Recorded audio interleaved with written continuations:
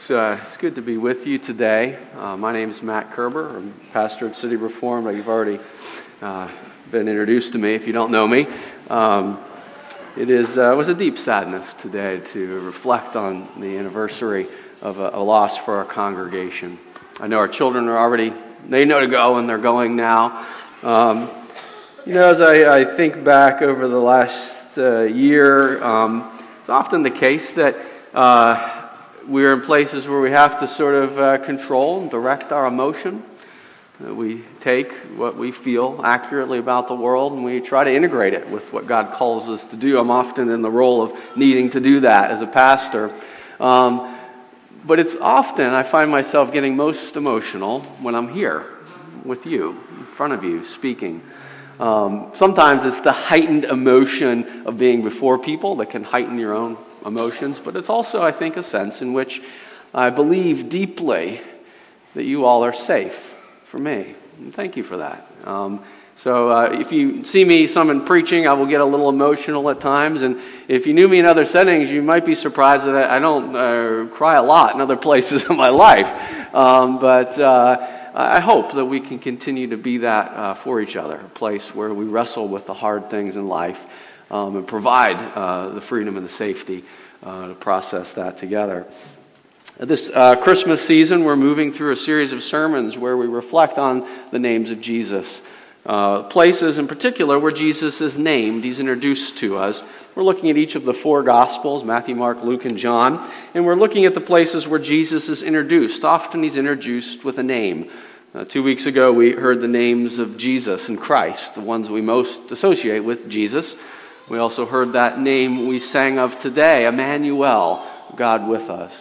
Last week, Nate Kiesel, a church planner, was a guest preacher, and he spoke about the prologue of the Gospel of John, where Jesus is identified as the Word of God. This name that Jesus wasn't necessarily called on a daily basis, but it tells us so much about who he is.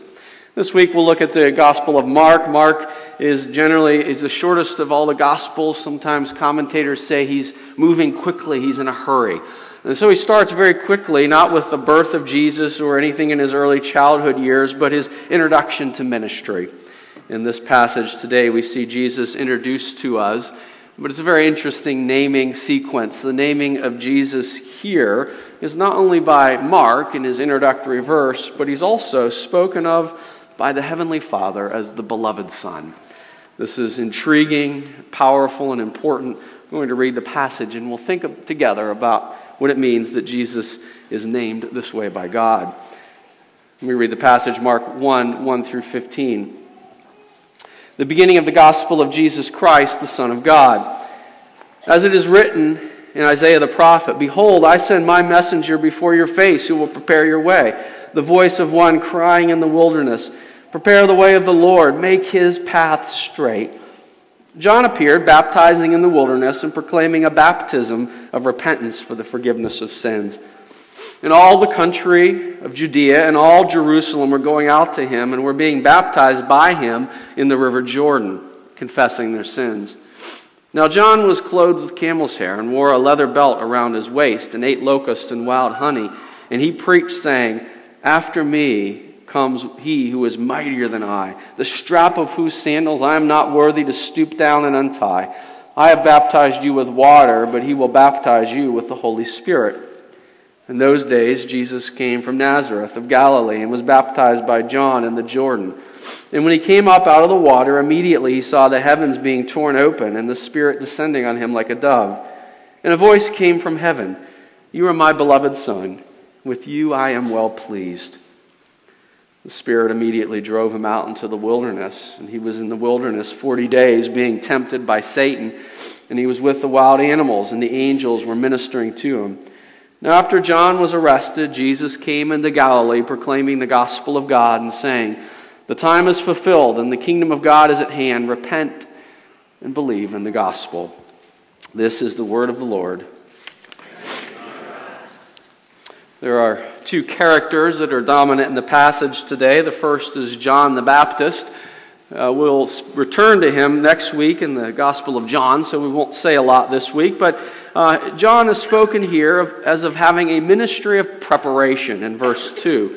He was preparing people through repentance to receive Jesus and to respond appropriately to him.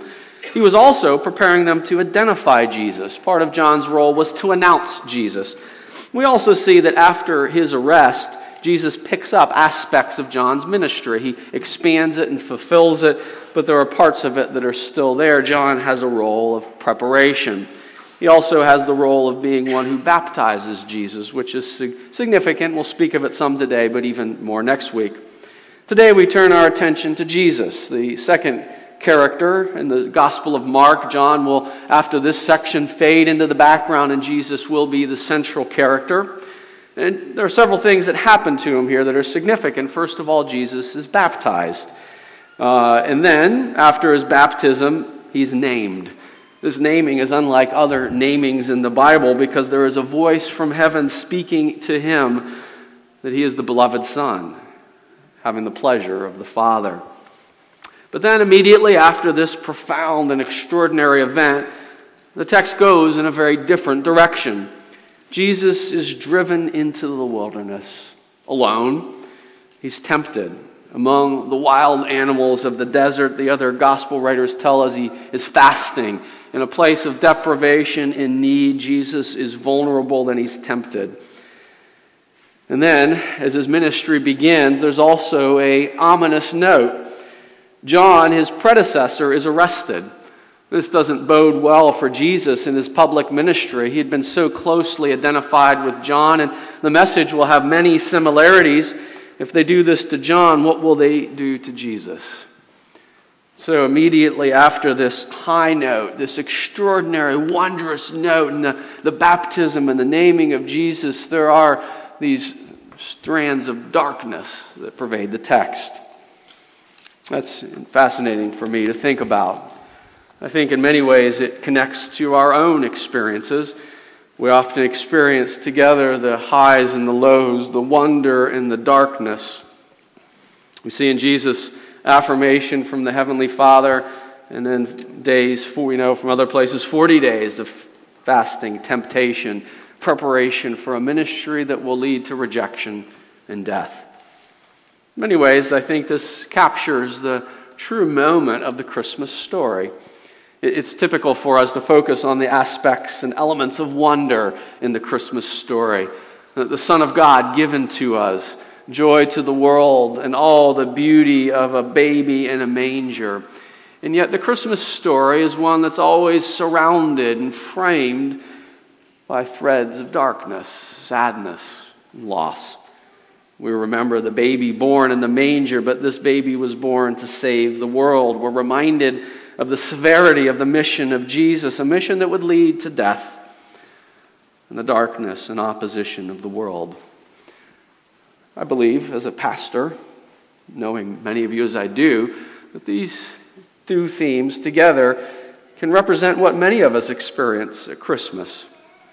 It is a season where we often celebrate, and appropriately so, accent the joy and the wonder of a beautiful season.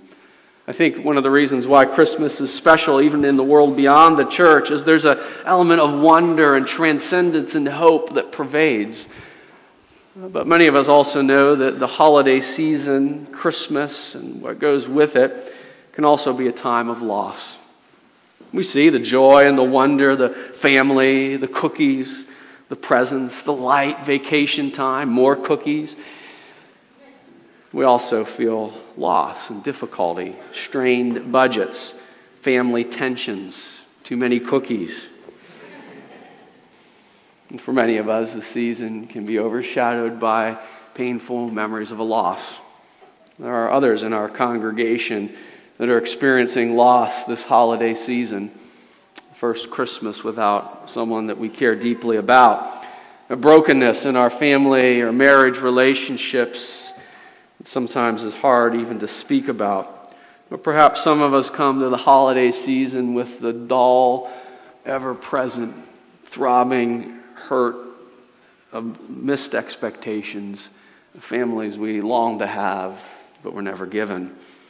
Together, wonder and darkness find their place in this season, and I believe this passage helps us to think of them both. I'd like to do that today. We'll see both the wonder and the darkness in the passage, And then we'll think about some lessons that we can learn from this as we seek to apply it to our own lives. How do we see the wonder and the darkness in the passage? First, we see wonder in the baptism of Jesus. If you're a student of the Bible, you may have a question lurking in the back of your mind. If John was baptizing Jesus for the repentance and remission of sins, why was Jesus, he was baptizing the people for that, why did he baptize Jesus, the one who would be the sinless Lamb of God given in our place? Well, actually, John himself asked that question. Matthew records that in his gospel. He says, Jesus, I shouldn't baptize you, you should baptize me. Jesus responds by saying, I am baptized that all righteousness might be fulfilled. We are told that Jesus is baptized to be fully identified with humanity.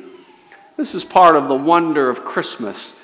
Emmanuel, God incarnate, that the eternal Son of God took on flesh to live among us. He identified with us in his life, in his birth, and also in his baptism. Here, he's baptized in our place, so to speak. Many scholars, when they look at the passage, notice the many similarities between Jesus and the people who had gone before him.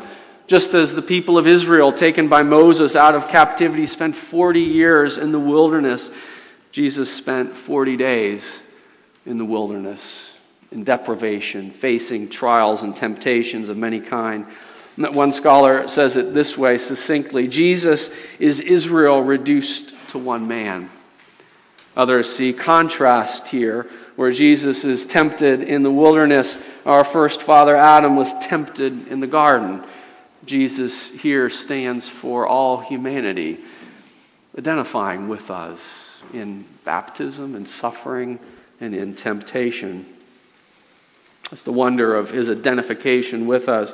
There's also wonder in the naming of Jesus in this account.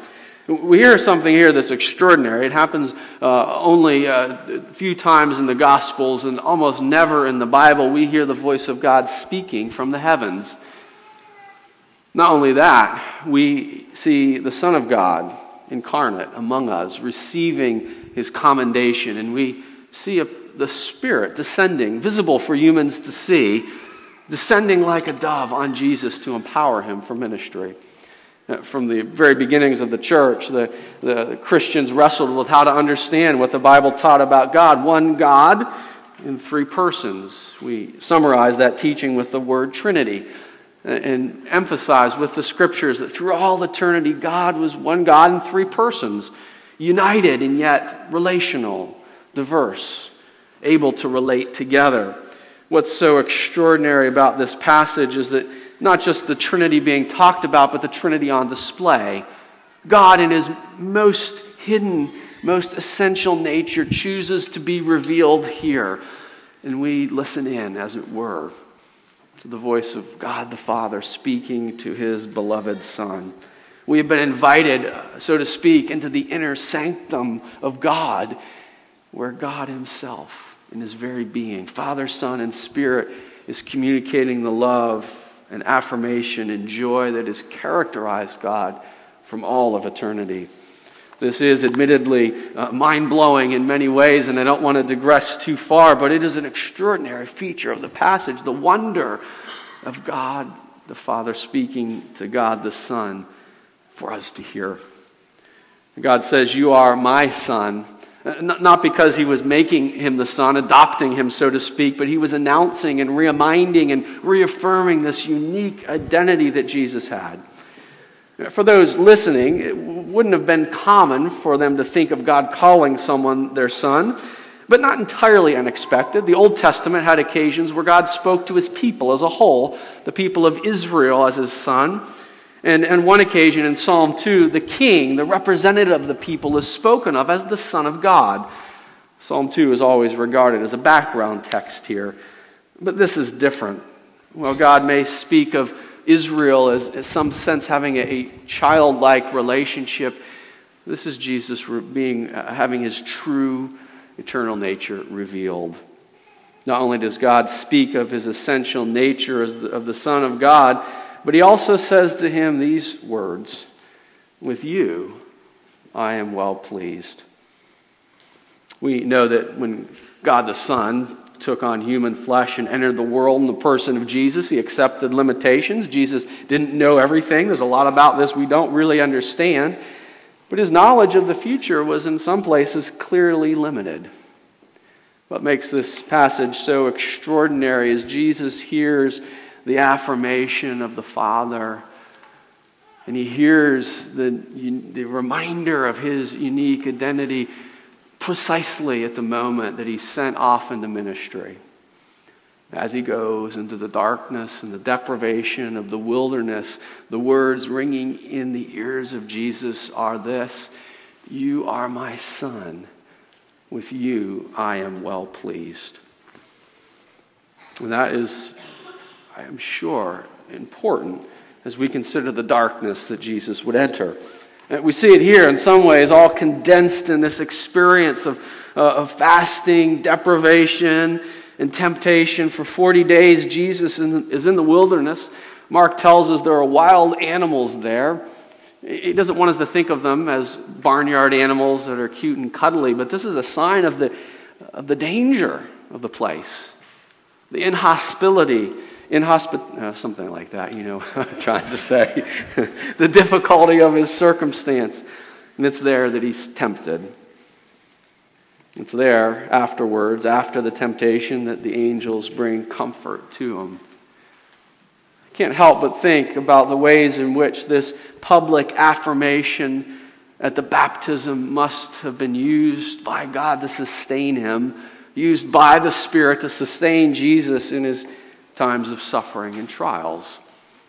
I think it's important for us to consider one of the most fundamental aspects for all of us as people. One of our deep longings is to be known, to be named, to be affirmed. There was a television show during the 80s set in a bar in Boston called Cheers. I worked in Boston at a church. Our church office was about a block and a half from one of the buildings that the show was based on. The opening line of the opening song, introduction to the show, sang these, for some of us, familiar words. It was a place where everybody knows your name. I think that simple song, that little jingle that introduced the show, resonated with many people because we know in our hearts the deep desire to have our name known, to be known, to be named, to be affirmed. This is my beloved Son in whom I am well pleased. Jesus in the flesh heard the voice of a heavenly Father calling his name, speaking to him and affirming him, carrying him forward as he goes not only into the desert but to all that would follow, into a ministry that had brought John to arrest and would lead him not only to his arrest but to his crucifixion, the darkness and the horror of the cross. Jesus knew who he was, had the blessing, the privilege of the voice of heaven speaking to him. You are my beloved Son, in you I am well pleased. What does this mean for us? The wonder and the darkness of this baptism and temptation narrative. 4 lessons I'd like to draw quickly from it and just touch on each of them.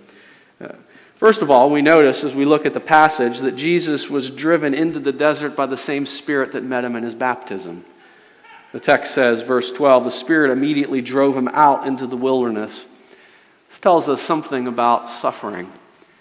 It's true that sometimes, maybe often, we suffer because of our own mistakes, our own failures, our own sin. As Jimmy Buffett sang while he was wasting away in Margaritaville, again, 80s reference here, I know I'm old. He said, I know it's my own fault. Often our suffering can be a result of things that we do wrong. But there's a whole host of suffering in our life that doesn't come from our mistakes. It's not our fault. Sometimes it's the fault of others that bring suffering into our lives. They hurt us. Sometimes no person can be blamed at all. When Jesus was in the wilderness, suffering, hungering, facing temptation and difficulty, there's nothing in the text that would suggest it was his fault. Friends, you and I Again, we can sometimes learn from our suffering. We can examine our lives and ask hard questions. What can I learn from this? But sometimes the most difficult suffering of all is that which comes and we can't tie it to anything that we did. It's tempting for us in the midst of this to believe that all suffering must be something that we did wrong. There are characters in the Bible that voice that in many occasions. Sometimes when those around us suffer, we tell ourselves secretly, if only they'd done something different, if they'd prayed more, if they'd lived differently, it wouldn't have happened. We tell ourselves that because it gives us the illusion of control. The passage we have before us reminds us there is suffering we can't control, but it is also such a comfort because it tells us that in the midst of deep sorrow and loss, we don't blame ourselves. Yes, we can learn. Sometimes we need to. But Jesus here suffers deeply and profoundly. It's not his fault. For some of you, this Christmas, the dark shadow of suffering that hangs over your season is something you didn't do. But we're promised that Jesus, our great high priest, knows what it means to suffer, to walk into darkness and difficulty. And he's able to care for us and meet us in those places. Secondly, however, we're reminded that suffering is the place of temptation. It may be that our own suffering has nothing to do with our own fault, but it is often the case that suffering becomes the place in which we face great temptations. Jesus was tempted in the wilderness. And for us, we often are tempted, perhaps to justify our sin, our failure, our brokenness, when we look at those things that were done to us. The passage gives us a warning. We may not be responsible for our suffering, but we're responsible for our response to it. It's a hard message. It's a challenging message, but it's also a message that shows us the freedom in walking with Christ through difficult things.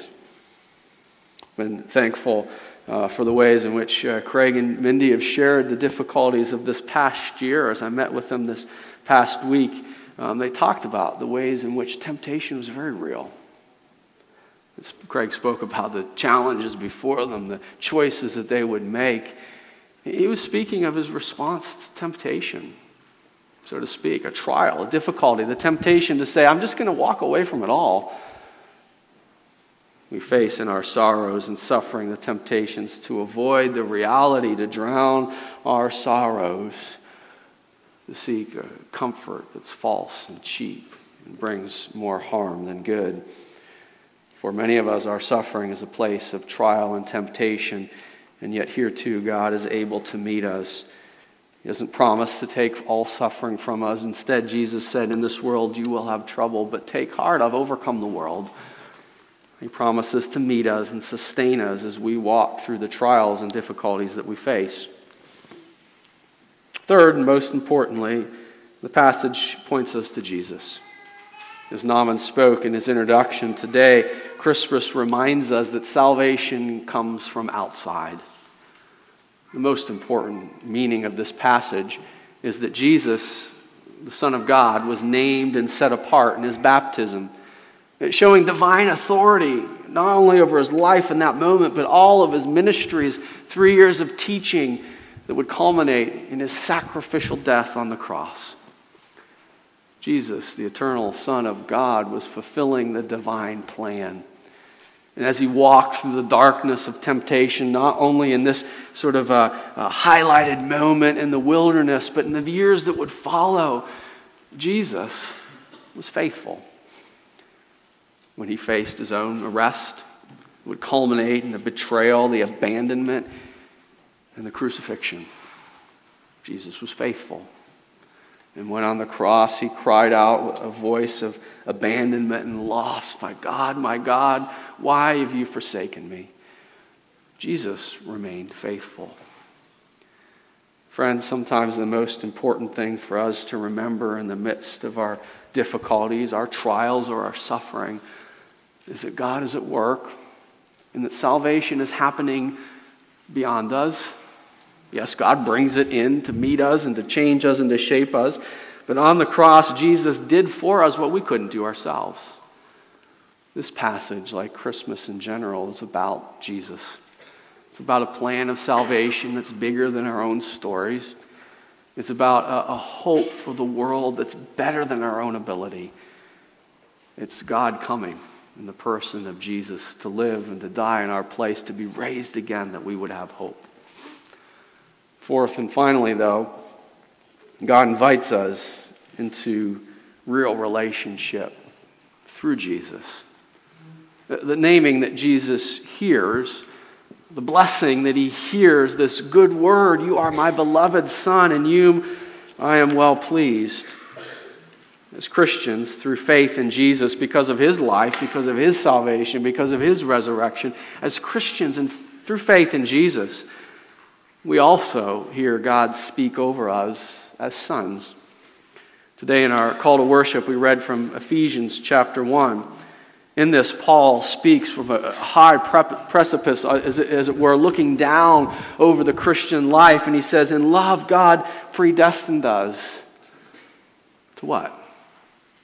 To adoption, to himself as sons. That word son makes us think of Jesus, but it's also spoken elsewhere of children. It's for all of us, men and women, sons of God through faith in Jesus, according to the promise of his will, to the praise of his glorious grace, which he has blessed us in the beloved. That word beloved is the same Greek word that Mark uses here, that we hear, we overhear, so to speak, as the Father speaks to the Son, you are my beloved Son. John in his gospel tries to impress something of this onto the church that he's writing to, or not in his gospel, in his first letter. In our call to confession, we also heard from John as he reminds the church, see what kind of love the Father has given to us that we should be called children of God. And so we are. The extraordinary wonder of this passage is the reminder that even though we will never be the divine Son like Jesus, we're not going to be the Son of God, by faith we enter in. We stand in the place of sons through adoption. We come to God in prayer, hearing the voice speak over us, you are my beloved Son, in you I am well pleased. Friends, isn't that what we need most in our suffering, our trials, our temptations, our difficulties, our struggles? To know in Christ, see what manner of love the Father has given us that we would be called sons of God. It's a quick reflection from my own life. I speak of this fairly often, but it was 3.5 years ago my father died suddenly. It was not expected. Though he was older, there was an unexpected loss. We didn't have a chance for last words. A heart attack came quickly. I'm thankful I was given a gift that not everyone has. I had a father who spoke his words to me on other occasions. And after his death, I went and looked at my phone. I had 2 messages from him that were still on my phone. I had probably just called him back. I didn't even listen to the message at the time. It was kind of long because he rambled on his messages, and it was quicker just to call him back. But one of the great gifts God gave me, about a week after the funeral, or maybe sometime, maybe closer, I was able to go back to these messages from him on my phone. And he was, kind of going on and on about something that probably wasn't all that important in hindsight. But as it went, I remember how thankful I was to hear his voice speaking to me. And as it unfolded, I found myself yearning so deeply. I says, I hope he says he loves me. Oh God, would you give me that gift? Like I said, I'm thankful I had a father who spoke those words, a human father. In the close of one of his emails, or one of his messages, he just passingly said, love you, Matt. I was reminded in the aftermath that many of my friends weren't given that gift. They didn't have a father that spoke over them my beloved.